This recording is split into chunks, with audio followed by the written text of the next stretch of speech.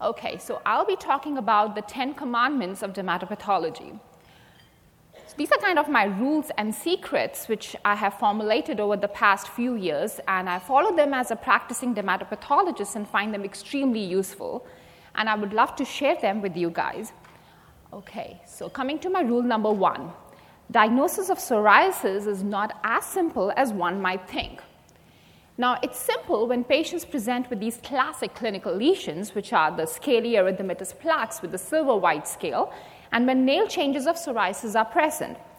However, conditions where psoriasis may be difficult to diagnose clinically include in patients with erythroderma, lesions of flexural or inverse psoriasis, pustular lesions of psoriasis on volar site, in early or macerated lesions of psoriasis, partially treated lesions, solitary lesions, or when the features of psoriasis is superimposed on other lesions. The problem is that the histologic diagnosis of psoriasis is very straightforward when the lesions are classic, but the classic lesions are not biopsied.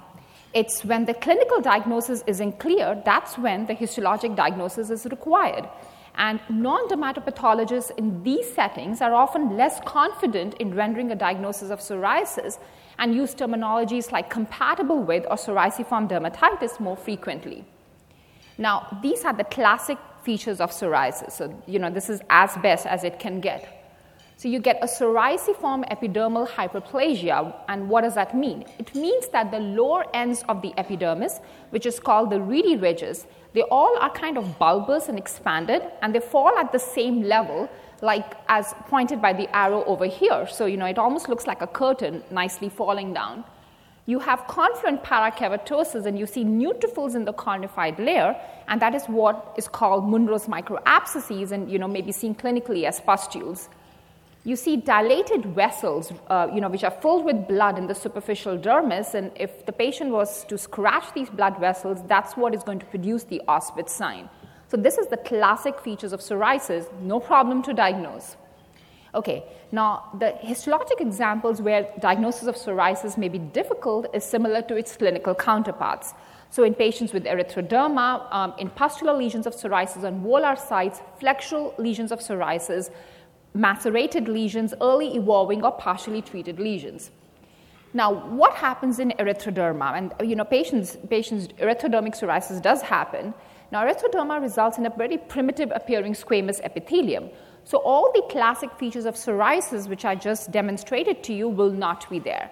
One has to look for very subtle clues on histology, which all the pathologists may not be aware of. Like you have to look for neutrophils in the cornified layer, dilated vessels, and even subtle suprabasilar mitoses because the rapid turnover rate of the epidermis in erythrodermic psoriasis. So what you might need to do is, when you don't get a diagnosis back, perform a repeat biopsy once the erythroderma cools down. That may give you a more definitive answer. Now, pustular lesions of psoriasis on volar sites, we deal with this quite a bit, and they are a lot of challenge to diagnose, not only clinically, but even histologically. They look virtually identical to dyshydrotic dermatitis or an irritant dermatitis or dermatophytosis. A biopsy can exclude a fungal infection because we have special stains which can do that, but ultimately the distinction between pustular psoriasis on volar sites and dyshydrotic dermatitis may be very difficult. And again, you may need to perform a repeat biopsy of a more classic psoriasiform plaque, which is not on the volar site if possible. Okay, now what happens is patients with psoriasis have the so-called psoriasiform diathesis, which means that they develop features of psoriasis superimposed on lesions seen coincidentally. So, for example, a seborrheic keratosis or a verruca. So you send it to us as a benign keratosis, and we are like, there are features of psoriasis that are superimposed on the lesions that are seen coincidentally. Alternatively, isolated papules and plaques of psoriasis may arise, which will mimic a benign keratosis or a carcinoma. So it comes out as rule-out squamous cell, and we say it's not a malignancy, but it's suggestive of focal lesion of psoriasis. Is that possible clinically? Implying that clinical correlation is recommended to determine if the patient has psoriasis clinically. Okay, so this is a patient who presents with these kind of multiple hypertrophic scaly plaques, and they look like squamous cell carcinoma or a keratoacanthoma. And a biopsy is done, and it does not show any malignancy. And as you remember from a few previous slides, these are the features of psoriasis. You have the psoriasiform epidermal hyperplasia, the neutrophils and the cornified layer. And this is a verrucous lesion of psoriasis in a patient who has psoriasis clinically. So you can see how much of an overlap can be there in the clinical and in the histologic presentation. Now, this is a lesion that nobody calls it a pale cell acanthoma. You don't look at this lesion and be like, rule out a pale cell acanthoma. It clinically comes as often a solitary papule on the lower extremity, and the histologic impression is rule out Bowen's disease or a basal cell. And the biopsy is done, and this is what we see. We do not see any malignancy. There is no tumor. We see features that look like a solitary lesion of psoriasis. So this lesion is very sharply demarcated from the adjacent epidermis. And what you see is features of psoriasis. You will have neutrophils in the cornified layer, the psoriasiform hyperplasia. And if I was to demonstrate with a special stain presence of glycogen within the cells, it will highlight. It will show abundant glycogen within these cells, and that is what gives the lesion the name a clear or a pale cell acanthoma, because under the microscope, the cells look absolutely clear. So clinically, it looks like a malignancy. Histologically, it's not a malignancy. It looks like a solitary lesion of psoriasis, but obviously the patient does not have psoriasis because clinically this is just one lesion. Okay. So in summary, psoriasis is easy to diagnose clinically and histologically when characteristic features are present. But the problem is that the classic lesions are not biopsied, and when the clinical diagnosis isn't clear, the histologic diagnosis may also pose a problem. And in this setting, you have to use ancillary clues and clinical pathologic correlation to establish the diagnosis. Okay, so moving out of the realm of psoriasiform dermatoses and coming to lichenoid dermatoses. Now, lichenoid infiltrates, though kind of simple to recognize histologically, can be a challenge when presenting in a different clinical scenario. Now, what exactly is a lichenoid infiltrate? Now, a lichenoid infiltrate refers to this band of infiltrate. So you see the yellow arrow where it's highlighting? It is this band of infiltrate which kind of obscures the dermo-epidermal junction. So you really don't know where the epidermis has ended and the dermis has begun. Now, the classic clinical disorder which presents with this kind of manifestation is lichen planus. However, there are a number of other inflammatory dermatoses and even neoplasms which can have secondary lichenoid infiltrates. So what else does lichen planus show? It will show these kind of irregular projections of the epidermis into the dermis, and these are like really pointed reedy ridges or sawtooth acanthosis. You see this kind of hypergranulosis, and you also see these destroyed pink necrotic keratinocytes within the epidermis. And you all know, I probably didn't even need to put this slide, but you all know that clinically psoriasis presents with pruritic, violaceous, flat top papules, most commonly on flexural aspect of the extremities. Okay, now there are a number of other inflammatory dermatoses which can have lichenoid infiltrates. So we have lichenitidis. Now lichenitidis, you must have encountered it, and it's a condition where you have these lichenoid papules in the flexural and the groin area, really tiny, small lichenoid papules. And histologically, again, you see this really tiny lichenoid infiltrates, and you see the epidermis, which is the other arrow right over there, over here. It shows this kind of a club-shaped expansion of reedy ridges on the other side. The second condition which can have a lichenoid infiltrate is lichen striatus or adult blaschitis. And what you see over here is this linear hyperpigmented papules and plaques in a linear configuration on an extremity. And histologically, again, you see a lichenoid infiltrate, but it also has some deeper inflammation around the sweat glands and the hair follicles and the blood vessels. Okay. Lichenoid drug eruption. The patient comes with this generalized pruritic lichenoid eruption, and it occurs after taking drugs like thiazide diuretics or ACE inhibitors. And histologically, we again see this lichenoid infiltrate, which will have lots of eosinophils within it. So whenever we see eos with a lichenoid infiltrate, we think about a lichenoid drug eruption. This is a kind of a pigmented purpuric dermatosis, lichenoid purpura of Dugereau and Bloom. And this also kind presents with this lichenoid pigmented papules. And histologically, again, we see this lichenoid infiltrate, but with a lot of blood within the dermis, which gives the purpuric appearance to the lesions. pleva, pityriasis lichenoides, presents with this recurrent eruption of papillonecrotic lesions. And histologically, again, we see a lichenoid infiltrate, but we'll have other features. You will see neutrophils in the crusted layer, you'll see blood in the dermis, and a deeper inflammation around the blood vessels. LSNA, lichen sclerosis et atrophicus, presents clinically with a white atrophic plaque with a wrinkled tissue paper appearance, and histologically, again, it's a lichenoid infiltrate which is kind of pushed down by this band of destroyed dermis, and you see a lot of epidermal atrophy which kind of gives the atrophic appearance to the plaque clinically. Syphilis is another lichenoid dermatoses, and you know clinically it can present with keratotic papules and plaques on the palms and the soles, or with a generalized maculopapular eruption. And histologically, you will see a lichenoid infiltrate, but a hint to the diagnosis is the presence of plasma cells. So whenever we see plasma cells in a lichenoid infiltrate, we always think about syphilis. And fortunately enough, we have some special immunohistochemical stains which can highlight the syphilitic organisms. So we can throw in a stain there, and this is a Treponema pallidum antigen, and it will highlight all these the spirochetes, which are these spirally thin, squiggly organisms at the dermoepidermal junction, and this will make a diagnosis of syphilis. Okay, what is not known to a lot of people is that lupus can also have a lichenoid infiltrate and look like lichen planus on a biopsy. However, we use then other features to make the diagnosis of lupus, and these are the features which you guys even see clinically, like the epidermal atrophy, the plugged follicles, the follicular hyperkeratosis, and a thickened basement membrane. Thickened basement membrane, for the guys who were there for my talk yesterday, you know is a very, very characteristic feature of lupus.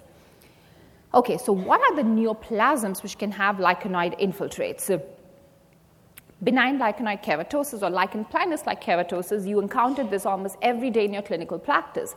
A solitary pink papule on the trunk and extremity, clinical impression, rule out a sepke or rule out a basal cell. And histologically, what we see is something which looks like lichen planus. So if I don't know the clinical input, I can call this lichen planus, but it's not LP, it's one lesion. That is why it is called benign lichenoid keratosis or lichen planus-like keratosis. Halonevi, which have this area of a hypopigmented patch around them, also have a lichenoid infiltrate. And this lichenoid infiltrate can actually mask and hide the melanocytic proliferation, which is highlighted by the red circle. So the red circle are the melanocytes, and the yellow arrow is the lichenoid infiltrate, which is hiding this melanocytic proliferation. Porokeratosis, which clinically you see the scaly plaque which corresponds to the cornoid lamella. Histologically, again corresponds to the cornoid lamella, which is seen right over here, pointed by the yellow arrow. That's the cornoid lamella which you guys are seeing clinically. And besides this, it also has a lichenoid infiltrate. So if you take a biopsy of porokeratosis and by chance have missed the cornoid lamella and the biopsy comes back as suggestive of lichen planus, do tell the pathologist to make a second look at it, because the central portion of porokeratosis can have a lichenoid infiltrate, and it's just a chance that the cornoid lamella has been missed. Okay, now this is a very scary situation, and once in a while it can be encountered. It's a big potential lawsuit, so beware of it. What can happen is melanomas, in situ invasive melanomas, and especially melanomas with regression, can have a very dense lichenoid infiltrate like that pointed by the yellow arrow over here, and this can look like a benign lichenoid keratosis. And the pathologist may completely miss the melanocytic proliferation, which is being hidden by the lichenoid infiltrate. So the diagnosis may come out as benign lichenoid keratosis or something completely benign, well, and in fact, it's a melanoma. So this can happen when appropriate clinical information is not there, or it's just not being dealt by a pathologist who's used to seeing these kind of samples. So when in doubt, always get a second opinion. Okay, so in summarizing, the neoplasms which can have secondary lichenoid infiltrates are melanocytic nevi, melanomas, porokeratosis, and even basal cells and squamous cell carcinomas can present with lichenoid infiltrates. There are some lesser known conditions with lichenoid infiltrates. Fungal infection, mucocutaneous candidiasis. What happens is it presents with the dense lichenoid infiltrate in the oral mucosa. And as I'm pointing you at the arrow over here, the diagnosis may come out as mucosal lichen planus, because the lichenoid infiltrate has distracted the attention of the pathologist and they have forgotten to look in the cornified layer right highlighted by the arrows, which contains the fungal hyphae.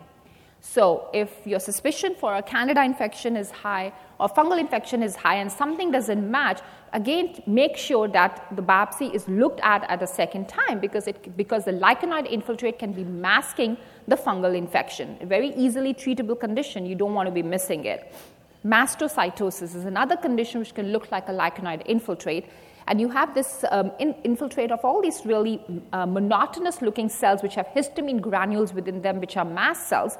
And fortunately enough for pathologists, we have some special stains which can diagnose the mast cells like Giemsa, Toledan blue, so the diagnosis should not be missed. So in conclusion, lichenoid infiltrates may be seen in a lot of different conditions, both inflammatory and neoplastic. Always be aware of an infiltrate obscuring a malignant neoplasm. So if your suspicion is high and the path report is not matching with this, do get a second opinion. And special studies may be helpful, but the bottom line is that clinical pathologic correlation is required. So the next time if you get a path report back saying lichenoid dermatoses, you kind of have a list of differential in your mind to go through and arrive at the correct diagnosis, obviously using clinical input. Okay, so that's my rule number 3. Now we very often get biopsies stating rule out lupus versus dermatomyositis. The fact is that lupus and dermatomyositis cannot be distinguished from each other based on histology alone. Both of these have similar presentation on histology. They are both interface dermatitis, and by that I mean they will have destroyed pink keratinocytes within the epidermis. You will see epidermal atrophy and hyperkeratosis. Remember, I told you a thick basement membrane. This is what you're going to see. You're going to see inflammation around the blood vessels, inflammation around the hair follicles, and you may also see mucin within the dermis. So these are features exactly of lupus and dermatomyositis. So any pathologist claiming that they can diagnose lupus versus dermatomyositis on a biopsy is not telling you the right thing. The distinction between these two entities requires clinical presentation and serology. So clinically, these lesions of lupus, discoid lupus presents with hypertrophic scaly plaques with follicular plugging, and subacute cutaneous can be annular, arcuate, erythematous plaques, or even psoriasiform lesions. Dermatomyositis has this violaceous lichenoid Gottron's papules on the knuckles, periungual erythema and telangiectated capillary loops, periorbital heliotropic rash, and this poikilodermatous scaling erythema, which is kind of involves the photodistributed sites of the body, and this is what is called the Scholl sign. Serologically, subacute cutaneous lupus, besides having the ANA, has a specific anti-Rho or SSA antibody seen in 70% of the cases, and dermatomyositis also recently found has an anti-MI2 antibody, which indicates an acute prognosis and acute onset and good prognosis of the disease. And besides, we have this other antibodies in dermatomyositis, including antibodies like anti-PM or SCL, which is the last one, which is often seen in patients with overlapping features of polymyositis and scleroderma syndromes. Okay, now certain secrets about immunofluorescence studies for lupus. We always get that patient has lupus and you send a DIF for lupus. DIF as a test for lupus is not a good test. Only when it's positive for multiple immunoreactants, it's helpful. But by the time that happens, histology is classic enough. You do not need DIF to make that diagnosis. It's a waste of test. If it's negative or if it's weakly positive, the patient could still have lupus. As a matter of fact, DIF is negative in around 40 to 50% cases of subacute cutaneous lupus. And if you were to ask me, what would you rather spend your money on, definitely would be the serologic test and doing a biopsy rather than doing a DIF. DIF is usually negative in dermatomyositis and most other connective tissue diseases like scleroderma. So if you were thinking I could do a DIF to distinguish between lupus and dermatomyositis, you are wrong. Because if it's negative, it could still be either one of the two conditions. And well, if it's positive, you might think that it's favoring a little bit lupus over dermatomyositis, but again, that is really not sure. Okay, this is what the DIF for lupus shows. It shows the coarse granular deposits of multiple immunoreactants. IgM is the most common, IgG is the most specific, and you see this deposition along the basement membrane, which is what you see over here, but you can also see it around blood vessels and hair follicles. So coming to my next rule. Leukocytoclastic vasculitis is a reaction pattern. You cannot determine the cause of it from the biopsy. You all in this room must have dealt with leukocytoclastic vasculitis, right? You deal with it. So patients present with hemorrhagic erythematous, non-palpable, kind of a purpuric eruption, and even bullous and nodular lesions can occur. So they can look mild to a real severe presentation. Histologically, this is what we see, and this is what we see always. We will see blood in the dermis. This is because the vessels are destroyed, and that gives the purpuric appearance to the lesion. You will see a lot of inflammatory cells, and all the inflammatory cells, they break down and produce nuclear dust. And this is what is called leukocytoclasia. So leukocytoclasia comes from the fact that under the microscope, we are seeing nuclear dust. The inflammatory cells have broken down. But what makes it a vasculitis is this last feature. This is actually a lumen of a blood vessel. The blood vessel is completely destroyed. It's completely chewed up. This is called fibrinoid necrosis of the vessel wall. And when we see this, we know that it is leukocytoclastic vasculitis. That is all I can tell you on a biopsy. I can tell you it's leukocytoclastic vasculitis, period. Can I be a hero and tell you more? What is this? There are so many causes of leukocytoclastic vasculitis. The list is humongous. It can be infections, streptococcal viral, can be a drug, can be an autoimmune disease like lupus dermatomyositis, can be vascular diseases, polyarthritis, Wegener's, cryoglobulinemia, can be carcinomas, and even lesser known conditions like sarcoidosis or hemolytic anemia. I cannot tell you what has caused leukocytoclastic vasculitis. You need to take a good history, clinically examine the patient, do ancillary assays and testing to arrive at the correct diagnosis. Now, certain secrets about immunofluorescence studies for vasculitis, and we get this very often. DIF as a test for vasculitis is not good. Most of the time, if the lesions are more than 24 hours old, it will be negative.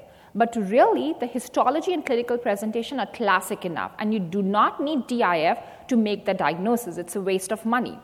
And a rule about urticarial vasculitis, it's extremely rare. So for every real case of urticarial vasculitis, there are thousands of cases of urticaria which do not have vasculitis. So biopsying every random patient with urticaria to make sure that it does not have vasculitis has a very low yield. You must have a good clinical reason to be biopsying a patient with urticaria to rule out vasculitis. And again, histologically, what we will see is leukocytoclastic vasculitis. Okay, now there is one type of leukocytoclastic vasculitis where DIF can actually be helpful, and this is the one condition only, and that's henoch-Scotland purpura. Now, this condition you may have encountered or you might encounter in your clinical practice. It often occurs in kids and young adults, and they have a preceding history of a viral infection, and then subsequently they develop fever, arthralgias, abdominal pain. They'll have blood in their urine because of glomerulonephritis, and they will have the skin rash, which looks like vasculitis because it is hemorrhagic, palpable pattern, kind of a lividoid purpura occurring on the buttocks and lower extremities. If you do a biopsy, it will show leukocytoclastic vasculitis. And again, that is all I can tell you on a biopsy. It's leukocytoclastic vasculitis. But if the clinical impression of an HSP is strong, you might consider doing a DIF study because the DIF only for this kind of leukocytoclastic vasculitis is really specific. We will see these granular deposits of IgA in the vessel wall, which will make the diagnosis of HSP in conjunction with histology. So in summary, DIF is useful for determining the cause of leukocytoclastic vasculitis in only patients with HSP and not in the other conditions. Okay, so rule number 5. So immunofluorescence studies, I've said, is bad for lupus, bad for dermatomyositis, for vasculitis, but there are a whole group of immunobullous diseases where you need to do immunofluorescence studies. Now, so blistering diseases of the skin. Now, these are broadly classified into intraepidermal blistering diseases and subepidermal blistering diseases. Now, intraepidermal blistering diseases are the one where you see this blister within the epidermis, and these are the conditions such as pemphigus, Haley-Haley, Darier's, or Grover's disease. In subepidermal blistering diseases, you see the blister beneath the epidermis, and that's why these are tense blisters of bullous pemphigoid or porphyria. Okay, so pemphigus vulgaris, and you all know that patients present with these really flaccid, fragile blisters which will rupture easily. You do not see any intact blisters, and what you see is this crusty scales and erosions. And histologically, again, we see what is demonstrated over here. What is happening in pemphigus? The keratinocytes, which are cemented together by desmosomes, the desmosomes are all destroyed. So what happens is that these keratinocytes, they all fall apart. And this is what is called acantholysis. So intraepidermal acantholysis, because the keratinocytes are all falling apart, and you get this intraepidermal blister seen right over here. Okay, pemphigus foliaceus, patients can present with erythroderma. So remember, erythroderma, pemphigus foliaceus can happen. And they also present with these really flaccid blisters, which will rupture easily and you basically leaves behind hyperpigmentation or scales. And again, histologically, we see this blister, which is within the epidermis because the cells have fallen apart, and that's called acantholysis. And the blister in pemphigus foliaceus can actually be very, very subtle. So if the pathologist is looking at it and is not suspecting pemphigus foliaceus, they will miss it if that's not on the radar. Okay. So the problem is that this acantholysis with the cells falling apart can be seen in a lot of other conditions. You can see it in diarrheas, Grover's, Haley-Haley, drug eruptions, bullous impetigo, so on and so forth. So you do need immunofluorescence studies to confirm a diagnosis of pemphigus. Because on immunofluorescence, pemphigus vulgaris will show this characteristic pattern wherein the immunoreactants will be deposited in between the keratinocytes within the epidermis, and pemphigus foliaceus will also show a similar pattern, except that the deposition is going to be more prominent in the upper layer of the epidermis as seen right over here. So DIF is very, very characteristic. Now, subepidermal blistering. The subepidermal blister is basically a blister which is beneath the epidermis, and that's why it's a very tense blister. So whenever I see a subepidermal blister, the next thing to do is to look inside the blister cavity. And you see, does it have a lot of inflammation? That means it is cell-rich. Or does it have no inflammation? So that means it is cell-poor. Now, why we do that? Because there can be cell-rich blistering diseases. So blisters which have a lot of cells. These are diseases like bullous pemphigoid, dermatitis herpetiformis, linear IgA disease, bullous lupus, and then the conditions with no cells. So these are porphyria, pseudoporphyria, and EBA. So cell-poor and cell-rich. Now, bullous pemphigoid, in contrast to pemphigus, these patients present with these really tense blisters. And sometimes patients may have urticarial lesions with no blisters, which is called the urticarial phase of bullous pemphigoid, which is a prodromal phase. And histologically, you again see this cell-rich blister, which has a lot of eosinophils within it. DH, presents with these really excoriated pruritic papillary eruption, and you do not see any intact blisters because the patients have excoriated them all, and they occur on the buttocks and extensor aspect of extremities. And histologically, we see this a blister which has a lot of neutrophils. So neutrophils are seen in DH. Linear IgA disease similar to dermatitis herpetiformis, except that you get a more pruritic generalized eruption, and patients can also have mucous membrane involvement with conjunctivitis. And histologically, again, you see a blister which has neutrophils, and it looks like dermatitis herpetiformis. Epidermolysis bullosa acquisita and porphyria and pseudoporphyria, all of them can have really tense blisters, which most commonly occur on the extensor aspect of extremities. And they keep on occurring, and the patient's skin keeps on healing with milia and scarring, and that's what you see. And if you were to take a biopsy, you would see a cell-poor subepidermal blister. So this is porphyria and pseudoporphyria. Both of them have the same kind of a clinical presentation with these tense blisters. But in addition, porphyria can present with sclerodermoid facies, like coarse, thickening facial features, and hypertrichosis. And again, histologically, all these conditions have no inflammation within their blisters, cell-poor blisters. Now, the problem is that there is a lot of overlap in the histologic presentation of these diseases. So bullous pemphigoid may not have eosinophils. It may have neutrophils and look like DH and linear IgA disease. It may have no inflammation and look like porphyria. Dermatitis herpetiformis and linear IgA disease cannot be distinguished on histology. They may look similar on histology. Porphyria, pseudoporphyria, and EBA, even though they have no inflammation, can have inflammation and make it look like either BP or DH. Now, because of so much of overlap, you need to do immunofluorescence studies to establish the diagnosis. Now, what is the proper technique for doing this immunofluorescence studies? You always need to do 2 biopsies. One biopsy is for regular histology, which should be sent in a routine formalin to the lab. and the other biopsy is for DIF, and do not put that in formalin, but put that in Michel's fixative. The one for routine histology includes a biopsy of the edge of the blister and the adjacent skin, put it in formalin, and the one for immunofluorescence, do not biopsy the blister, biopsy the adjacent adjacent non-blistering inflamed skin.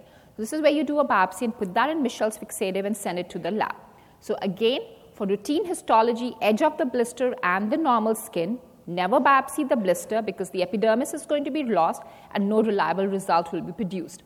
And for DIF, never ever biopsy the blister. It will definitely produce degeneration of immunoreactants and give you a false negative result. Now, this is an example of bullous pemphigoid, which is beautifully positive. You can see the nice, shiny green membrane. But when the blister itself was biopsied, the result was a false negative. So you don't want to biopsy the blister. This is how bullous pemphigoid looks on DIF. You get this linear deposition of IgG and C3 along the basement membrane. In DH, so you see how different they look. You get this granular deposits of IgA at the tips of dermal papilla.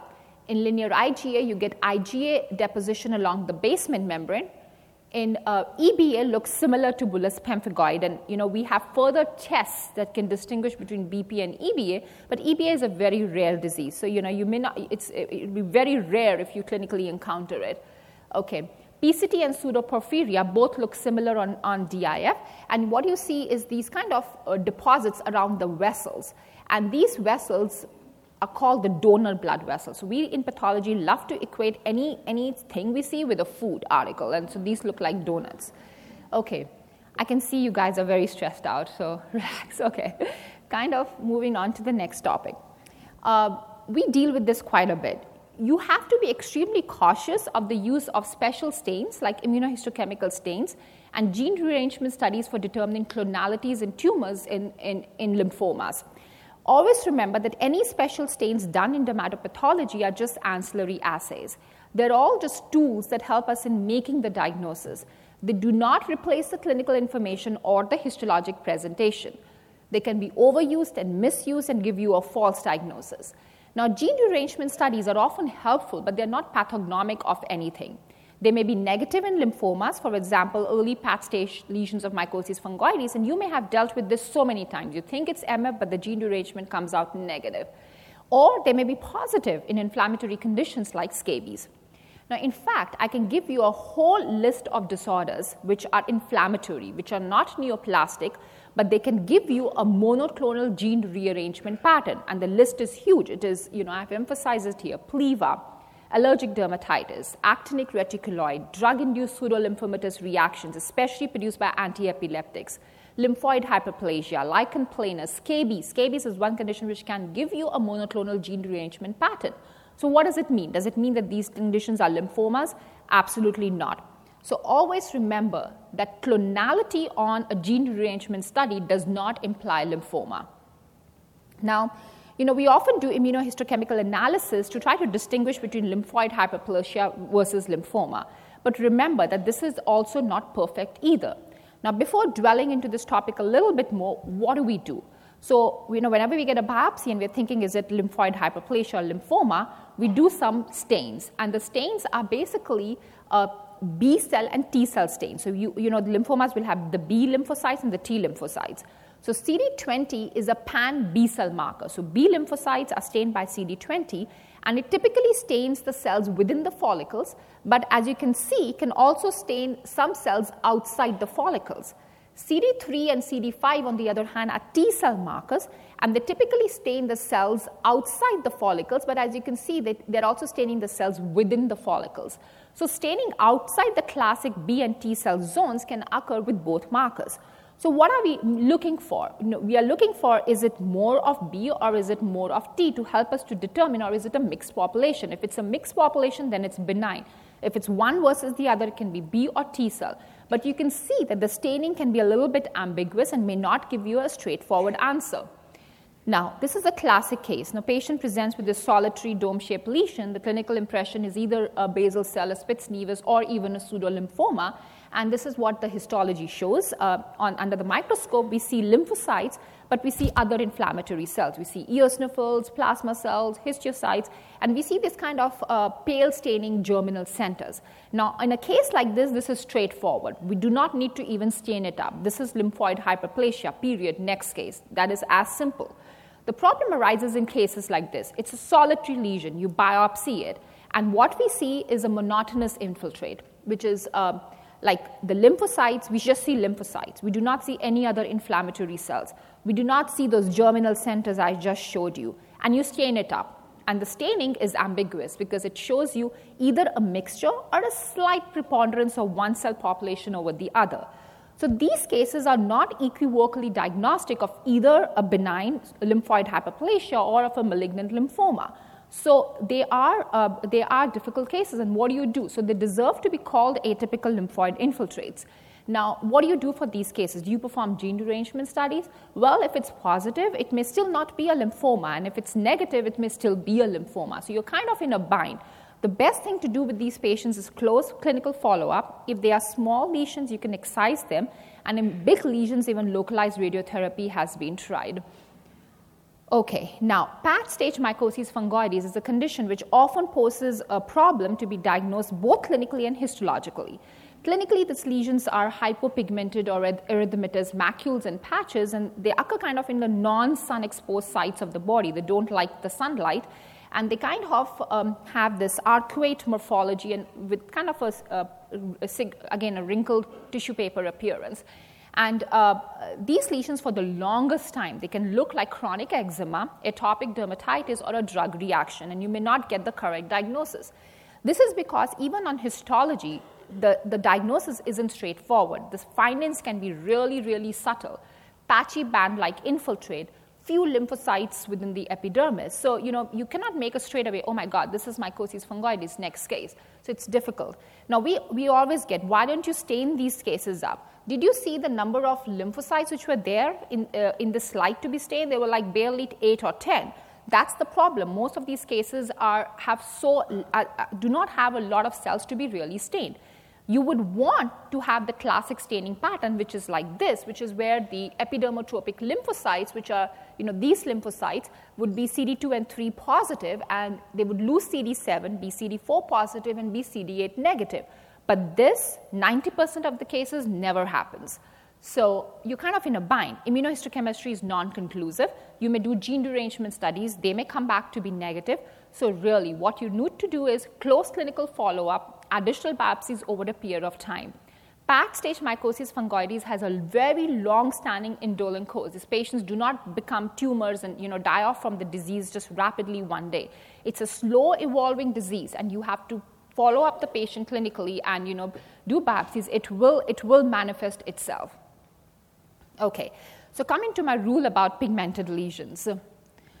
So this is again a bind which we always face. You cannot do special stains or any kind of a stain in trying to make a diagnosis of a benign or a malignant, a challenging melanocytic lesions. You cannot rely upon stains. This often leads to overinterpretation and is not cost effective. Now, where did the concept about staining for all these melanomas and benign versus malignant lesions started? It kind of started from papers which were using these kind of melanocytic markers like HMB45, Melan-A, and MART1 to stain these melanocytic lesions in trying to determine is it benign or malignant. So what they found was the lesions that were benign would kind of show a stratified staining pattern. So the melanocytes at the base of the lesion would be negative for these markers in benign lesions, and malignant lesions would still retain that staining. They also started using markers like Ki67 or MIB1, which are basically proliferative markers. They will highlight the cells in proliferation. So if you stain up with this marker and it shows a lot of positivity, it means it's malignant because a lot of cells are in proliferation, whereas if the lesion is benign, then you will have low staining. The problem is this, and I will illustrate to you by this example. This is clinically comes out as a solitary round lesion. Clinical impression rule out Spitz's nevus. Histologically, we see this really maturing, symmetric, well circumscribed lesion. If I draw a line to the center of the lesion, one half looks like the other half. So even at this power, I know this lesion is benign. And on high power, it looks like a Spitz's nevus. This is a vertically oriented nest. You will have clefting, which is what Spitz's nevi do, which is separation from the adjacent stroma. And you have these kind of pink globules within the epidermis, which is called communobodies. So this is a Spitz's nevus. Do I need to stain it up? No. Will people stain it up? Yes. And they stain it up. And when they stain it up, this is the Ki67 MIB1. Look at how all these cells are staining up the black-brown dots. What does it mean? Is it malignant? You do a melanase MART1, which are melanocytic markers. What does it do? It stains the lesion throughout. So you kind of come to a crossroad. Is this lesion benign or malignant? And yes, the answer is overwhelmingly benign because my histology is consistent with that, and no staining can replace that. Okay, so remember, positive staining with any of these markers does not mean melanoma. And conversely, you may have some of the very aggressive melanomas like desmoplastic or spindle cell melanomas, which will be negative for these markers. So please remember that. So this is a scenario 1. It comes to us as rule out lentigo maligna. The biopsy shows this. It shows this confluent melanocytic proliferation. The melanocytes are involving their neck cell structures. You see these large, bad-looking nests of melanocytes, and the melanocytes are going up into the epidermis, which is pagetoid spread. This is lentigo maligna, period. Next case. Do I need to stain this? No. Again, people stain it. Do they stain it? Absolutely yes. When they stain it, what do we see? We see confluent staining with melanocytic markers, and this is just supporting my diagnosis. I did not need the stain to make the diagnosis, but anyway, I did it. This is the next scenario. This comes out lentigo, rule out lentigo maligna, and we do a biopsy. And what we see is increased pigmentation of the basal keratinocytes. So you see these are what are called the dirty feet. Dirty feet, the buds of keratinocytes kind of arising from the lower surface of the epidermis. This lesion is on sun-damaged skin, and this is a solar lentigo. I do not see any nest, any melanocytic hyperplasia in the last case which I showed. This is a solar lentigo. Next case, move on. Do I need to stain it? No. Do people stain it? Again, yes. And what happens when they stain it? This is again those same markers. Look how confluently the melanocytes are staining, and you can easily see how this lesion can be called a lentigo maligna if I was doing immunohistochemistry. So again, crossroad, benign, malignant. It's a benign condition because my histology told me that, and nothing can replace it. Okay, so this is the scenario 1 and 2 side by side. The first condition is a lentigo maligna, and melanocytic hyperplasia is being highlighted. The second scenario is a lentigo, and you can see how similar these two things look. And that is why overinterpretation as lentigo maligna can happen on immunohistochemistry. Now, why does this happen? Remember that sun damage produces melanocytic hyperplasia, and any kind of a special stain is going to overstain and over-highlight those hyperplastic melanocytes on sun-damaged skin. So please be very careful. Immunohistochemical stains for diagnosis of melanocytic lesions often are not helpful. They can lead to overinterpretation. They are not cost-effective. Evaluation of melanocytic hyperplasia on sun-damaged skin using melanase and MART1 can result in false positivity. And always remember that your clinical input and histologic diagnosis are still the gold standard. Okay, so coming to the biopsy technique secrets for pigmented lesions. Now, for determining the type of biopsy, you should always remember that the best specimen should be representative of the entire process. Now, to evaluate a specimen for dysplastic nevi for melanomas, we need the architecture and cytology, but most importantly, the architecture of the lesion, which is the breadth, circumscription, and symmetry, which are equivalent to your ABCDs, what you see clinically. So the best specimen is the one which will give me a sample enough to evaluate not only the cytology, but also the architecture of the lesion. Now, excisional biopsies are obviously the best because, they give you the whole lesion, but they may not be practical because the lesion may be too big to be primarily excised on their own. The best technique is a deep saucerization shave biopsy, and because that goes deep into the reticular dermis and includes much of the breadth and depth of the entire lesion. So remember that punch biopsies into pigmented lesions and superficial shave biopsies have a very high false negative rate and are not recommended.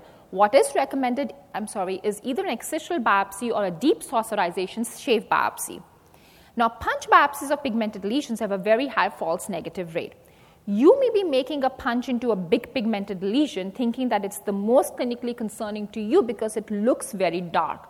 Well, it may be simply dark because it has blood within it, there is coincidental lentigo or a seborrheic keratosis, or there is increased melanin. It may not be representative of that entire sample.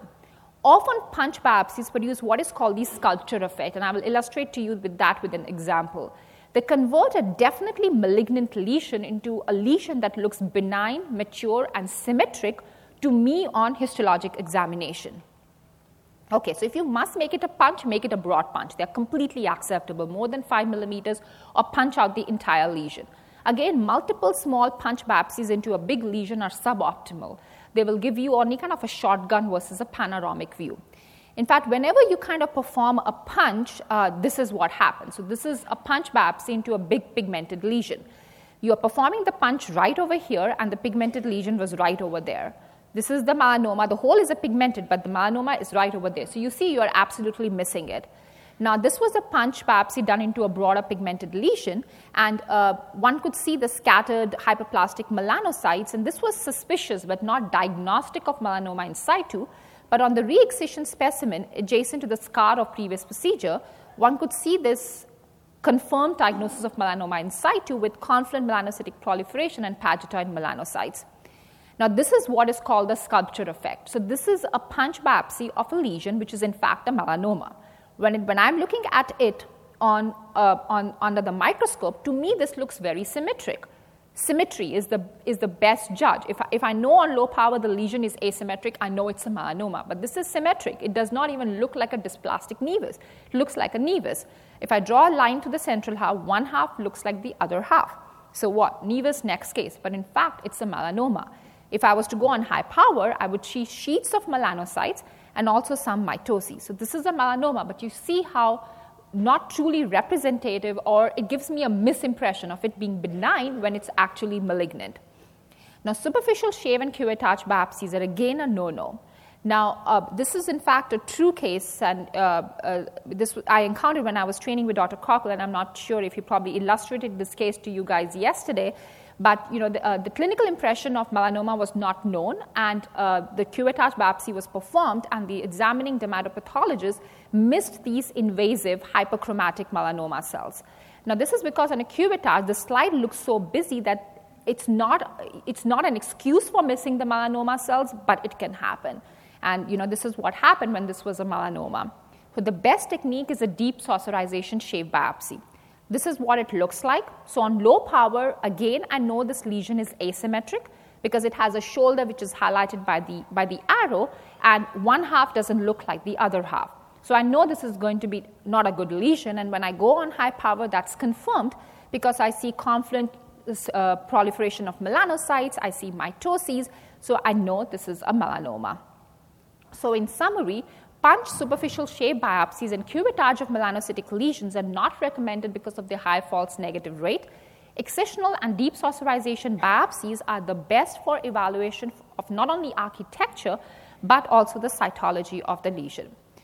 Okay, so we're kind of approaching the end, so rule about infectious diseases. So now, suppurative and granulomatous inflammation that is highly suggestive of an infectious process on a biopsy often gives negative tissue stain results.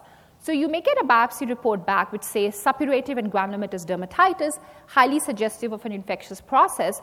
The pathologist did all the tissue stains, PAS, Gram, acid fast, and they were negative, but they're asking you to clinically correlate with culture studies. This is because culture studies are the gold standard for diagnosis of infectious diseases, and they may be difficult to perform, especially when dealing with acid fast bacteria. But in this setting, do not forget your ancillary assays. You can do skin testing, PPD testing, chest X-ray, serologic determination for infectious antibodies. And remember, even polymerase chain reaction techniques have been developed when you're dealing with really fastidious tuberculous bacilli organisms. So this is a patient who presents with this erythematous indurated plaque, and the clinical impression is infection. And on histology, we again see this suppurative inflammation, lots of necrosis. And this patient was fortunate enough because a Phyte stain could detect the mycobacterial organism, which are seen by those, those squiggly pinkish organisms. But this is very rare. This may not always happen, and you may need to do cultures. So again, always remember the immunocompromised patients. AIDS may not be at its peak anymore, but there are a lot of other conditions which make people immunocompromised. Patients are on neurobiologic therapies, TNF inhibitors, monoclonal antibodies, they're undergoing transplants, and they're all immunocompromised. Immunocompromised patients get weird infections. They get infections which do not look classic clinically, do not look classic histologically. Always remember that with global climate change, diseases are appearing in unusual locations. I recently, with Laura, had a case of a lady with leprosy who had contracted the lepra bacilli from a 9-branded armadillo when she was visiting her sister in Mississippi. So strange things happen, so be on the radar. Never forget the traveler. Patients are going to unusual areas more commonly than before. They travel to Afghanistan. Everything is so easily accessible that they're going everywhere. And when they go to these countries, they bring back unusual diseases, tuberculosis, leprosy, leishmaniasis. But still always remember, you think about the exotic things, but never forget the most common things. The most common things still in these travelers are the common things to think about. Fungal infection, tinea infection, and staphylococcus. MRSA is a big problem, so remember that. Now, this was a young patient who presented with this exotic infection. He was immunocompromised because he had a bone marrow transplant for acute myelogenous leukemia and had this multiple disseminated papules and plaques. And histologically, we saw necrotizing granulomas. And within the necrotic foci, we had these thick-walled structures which had a lot of spores within them. And this is, in fact, coccidiomycosis. So again, this is just an unusual infection. We do not see that, but it did happen in an immunocompromised patient. Always remember tinea. Never forget tinea. Tinea is a great imitator. Can look like a lot of things. Can look like GA, can look like nummular eczema, EAC, bullous disorders, psoriasis. There are so many times when you guys are not suspecting tinea, but the diagnosis is tinea infection. And the PAS stain of tinea capitis and Majorque's granuloma, which is acute suppurative folliculitis secondary to tinea infection of the hair shaft, may be negative if the correct hair shaft, if the infected hair shaft has not been sampled. So if your suspicion is high and the biopsy comes back as negative, either consider repeating the biopsy or maybe doing culture studies. Okay, and always watch out for pseudocarcinomatous hyperplasia. Now, what is this? Whenever you have an infection in the dermis, the epidermis overlying it can become really hyperplastic and look like a squamous cell carcinoma. So always be sure that your diagnosis of squamous cell is correct before performing an aggressive surgery. And I'll give you this really interesting case history, and I'm not sure if Dr. Cockle showed this to you yesterday, but it's a beautiful example of a case which I would like to go through again. I came across this when I was doing my fellowship with him, and this was a 76-year-old retired former physicist, and he presented with this kind of scaly eruption on his ear, and the clinical impression was a squamous cell.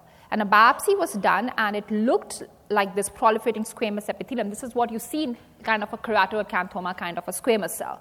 But there was also this associated inflammation. But anyway, the surgery was done, and the patient's ear was excised, a lymph node dissection was done, and subsequently skin grafting was performed. So what we saw was a re-excision specimen. And we saw this, again, this reactive epidermis. This is all squamous proliferation. But again, there was all these blue cells over here are inflammatory cells. So a lot of blue inflammatory cells. And, we are looking around, what is it? And we come across structures like these. And what are these? These are these tiny, you see that right over here?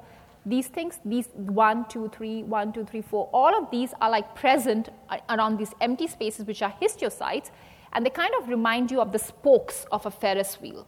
And if you look at each of this organism very closely, it actually looks like a safety pin because it has a nucleus or a kinetoplast at its one end. So we went back to the biopsy and looked at the biopsy again, and the biopsy showed these similar organisms right over here. You see that? 1, 2, 3. Does everybody see that? All of these. So, all these organisms right over here. And this, in fact, is leishmaniasis. So after this discovery, the patient was questioned again, and he did agree that he had been to missionary trips to Guatemala in 2001 and 2002. Patients always come up with interesting facts after everything has been done. So remember, the patient was then treated with pentostam, which is a therapy for leishmania, and he did not have any subsequent evidence of any further disease. He was a very good guy, did not sue anyone, but it taught me an everlasting example, and hopefully you guys will also remember that. So be extremely cautious of the diagnosis of a carcinoma in the setting of an infection. When in doubt, please get a second opinion. If something doesn't fit clinically, do get a second opinion. We see this so many times. A biopsy comes as roulotte squamous cell, and it's actually Majorque's granuloma. It's a fungal infection, which is producing all that reactive epithelial hyperplasia. Okay, you guys have had enough. You want me to disappear from the room. Okay, but I have to complete my 10th rule. It's the simplest rule of all, which everybody knows. Clinical pathologic correlation is the cornerstone of diagnosis. I can give you innumerable examples where clinical pathologic correlation has saved the day. Now, why does this happen? This is because a lot of conditions in dermatopathology, they look similar histologically, but they have different clinical scenarios. So I may be seeing one thing, but what you see clinically can be something completely different. So that is why we need to communicate. Now, this is the histologic finding of what is called acantholytic disc keratosis. So remember, I just told you acantholysis, where the cells in the epidermis fall apart and then they die. So acantholytic disc keratosis. You can see that in Darier's disease, in Haley-Haley disease, in Grover's disease. You can see that in a solitary lesion, which is looking like a malignancy, but this is a warty disc keratoma, or it can occur as an incidental finding. So I see it incidentally and I say, it's Grover's disease, next case, and you're like, is this person mad? The patient had one lesion. So again, communicate with your pathologist. Clinical correlation really important. This is a lesion which has increased pigmentation of these keratinocytes, and it looks like a lentigo. Remember I showed you the solar lentigo? It looks like that. You have these dirty feet. And this is what you would see in a solar lentigo or a simple lentigo. And you would also see it in Lentigyny syndrome. So patient has Carney syndrome or Leopard syndrome. And you would also, very interestingly, see it in patients with pigmentary anomalies, so Dowling and Dego's disease or Kitamura disease. So you had this patient with this huge back pigmentary anomaly, and the biopsy comes back as lentigo. Call your pathologist and tell them, could it be these conditions, because they can look similar histologically. This is a finding where you get all these inflammation within the hair follicle. This is acute suppurative folliculitis. You can see that in staph bacterial folliculitis. You can see it in Majorque's granuloma, in a fungal infection. You can see that in acne rosacea. You can see that in acne keloidalis nuchae. You can also see it in dissecting cellulitis or folliculitis decalvans. So again, there is one histologic finding, but so many clinical correlates to it. This is a seborrheic keratosis, a planal seborrheic keratosis, where you see this kind of a horn cyst, which you even see on dermoscopy. Now, that can be seen in an inflamed seborrheic keratosis and can also be seen in an epidermal nevus. So again, clinical correlation. This is the finding where you see spongiosis. Spongiosis, you see this is the epidermis, and there's fluid inside the epidermis. This is called spongiosis. And you see this inflammation which have eosinophils. I will not be able to show at you at this power, but you have to take my word for it. So when you see spongiosis with eosinophils, you could see that in an arthropod assault reaction. You can see that in bullous pemphigoid. You can see that in contact dermatitis. You can see that in a spongiotic drug eruption. You can see that in scabies. You can see that in urticaria, and you can also see it in this less known condition called incontinentia pigmenti. So there are so many conditions which can give the same reaction pattern. So the overall accuracy of the diagnosis depends upon the clinical pathologic correlation. And without sufficient clinical data, the histologic diagnosis will be limited or unrestricted. So garbage in and garbage out. This is only the best we can do under the microscope without sufficient clinical input. Okay, so let's all stand up and take an oath that we will follow the 10 commandments. Just kidding. Okay, so knowledge of what we do as pathologists will definitely help us to serve you and your patients better. Always use us as a tool. This is Dr. Wellington, and we love to get calls from you guys. So please feel to call, ask questions, refuse diagnosis. We really want to come up with the best diagnosis and not to be always right. We want to be always right, but not at the expense of the patient. So this is our lab, and this is our multi-head 10 microscope, where 10 of you guys were there yesterday, and we love to have you. So, if you want to stop by, get by any slide, talk to us, please feel to come. And I would like to thank Dr. Wellington and Dr. Cockle, both of whom are my mentors, and I love them. And these are my two boys, and thank you so much for your time.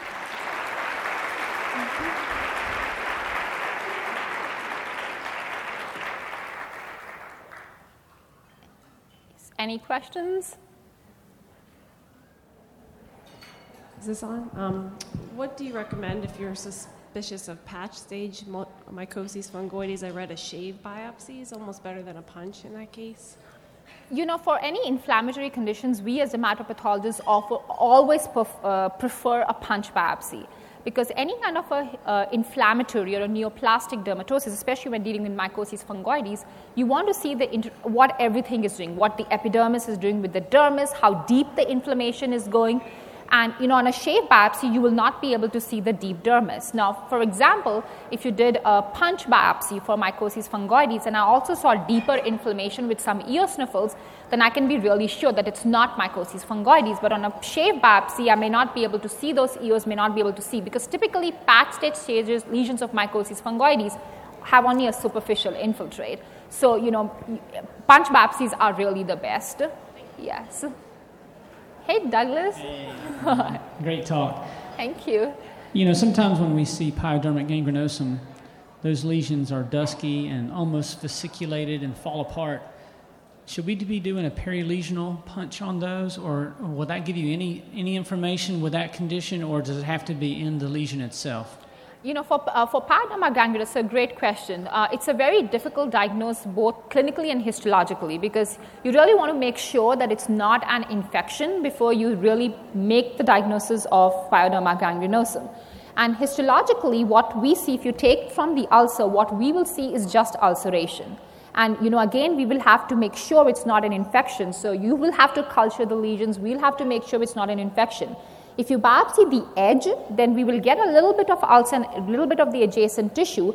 And what makes the diagnosis of PG is at the base of the ulcer, we should see lots of neutrophils and not much other inflammatory cells. So, yes, biopsying the edge will definitely help.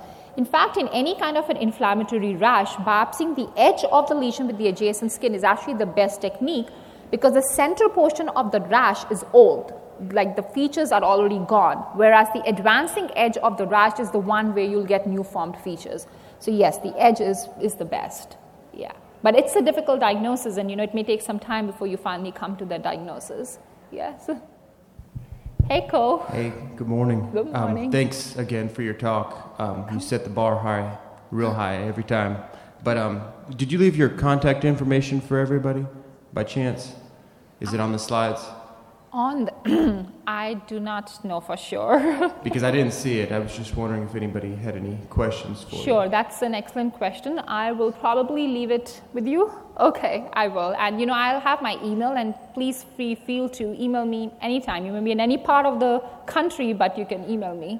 I'll be more than happy to help you guys if in any way I can. Okay, well, thank you so much for your time. Have a great day.